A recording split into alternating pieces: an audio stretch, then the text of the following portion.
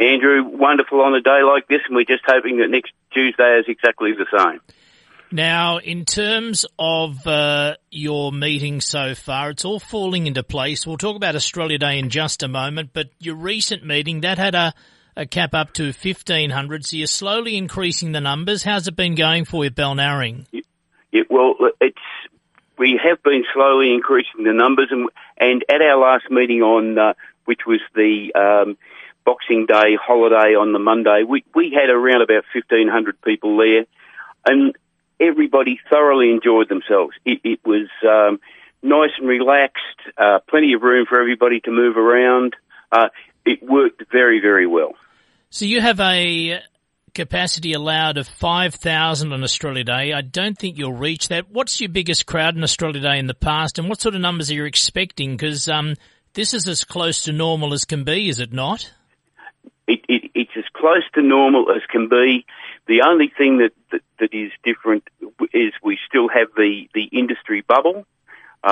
We're pretty disappointed that hasn't gone. It was going to go on the 20th of the month, but they've extended it through till the end of the month at least, which does make things a little bit difficult for us setting up. But look, we overcome those. We've done it twice, so we know what we're doing now. And we can have up to 5,000, although I doubt whether we will get the 5,000 this year. So for those that haven't been to Balnarring, just explain to us what you mean in just being a bit more of a challenge, the bubble. I think John O'Neill spoke about some people don't like the fact they can't be as close to see the horses as they want to be, but that's a by the by. What's the challenge for you as a club just in terms of the bubble and what it means to Balnarring? Well, the challenge is setting the bubble up. Like everybody on the committee, volunteers. Most of us have jobs that we have, we attend to through the week. And setting up this bubble, this big, at least 2 metre moat around the area, does take a lot of time, a lot of manpower to do that. And that's the main challenge is doing that. All right, so as we speak, a few days to go, you're allowed up to 5,000. In the history of this day, you have closed the gates. I'm gathering there might have been a handful of meetings over the years that topped this. What's your maximum you've had for this meeting, and what are you hoping to get? Oh, we had a meeting a number of years ago at which Susie Wilkes attended, and I wouldn't like to put a number on the crowd. It was a very, very big crowd. It would have been well over 5,000, but the final figure, I really don't know what it was. But Susie Wilkes was a great attraction that day. Well, she's a TV presenter, so she's the key to drawing a full crowd at the picnic racing, is it? Or well, that was when the Australia Day Council used to have Australia Day ambassadors that would come and give us speech. Things are changing a little bit, as things evolve and Australia Day changes. We don't have that luxury anymore to call on a celebrity to come down and make the Australia Day speech. So that's something that has to be done through a council, because I got the impression over the years when you might have had I think you might have had Tom Havey one year when he was with us and things like that. People just gave a bit of a speech. They didn't have to be someone to do with a council. Is that something that you can't do on your own as a club, or is there still a ceremony? Because I know there's a lot of politics involved, and I don't want to get in the debate about Australia Day and so on, but your picnic race meeting is such a special day. Are you still doing some sort of ceremony and the singing and national anthem and flag raising and so on? It will be a little bit different from other years. As I said, we won't have a celebrity there or somebody there to give an Australia Day speech. We will have one of our local musicians singing the national anthem, as we have always done.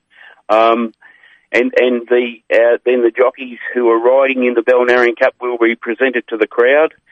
Again, this will have to be done a little bit differently than in other years, because the jockeys are in the industry bubble as well. But we will do that and try and get as close as we can to a normal Australia Day at Balnarring. We're chatting to Terry Mulcahy from Balnarring Picnic Racing. If you want to get along there, pre-book. They're allowed up to 5,000. Don't expect they'll reach that cap, and the way the weather is panning out, Terry, with these extremely hot days, by the time your meeting comes around, looks as though you've caught a break there as well.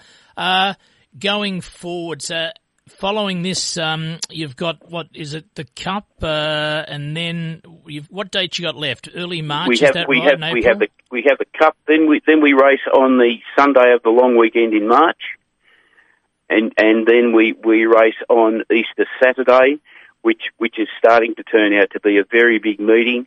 We'll be having fashions on the field that day, and the list of prizes is growing daily.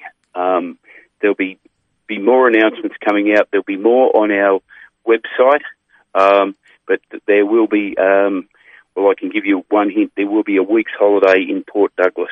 There you go, fantastic. It will be one of the prizes. And as you've increased the crowd at Balnarring, you used to have a lot of popular food vans and things like that. Have you been able to bring any of that marketplace type feel to your race day at all, or? Yes, at this race meeting on Australia Day, we will certainly be having a lot of food vans, rides for the children, a petting zoo, face painting, the children's rides. I think I mentioned that before, but yeah, as I said, getting back to like a normal race day at Balnarring.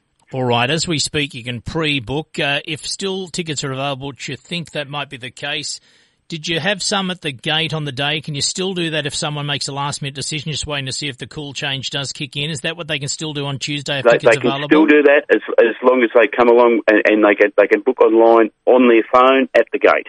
Yes. It's a very popular race day. We do have facilities for that. Good luck with it, Terry. Hope it goes well for you. It's a great success over the years. Thank you, Andrew, and we'd love to see you down there on Australia Day. We'll try and get there one day. Terry Mulcahy there from Balnarring Picnic Racing.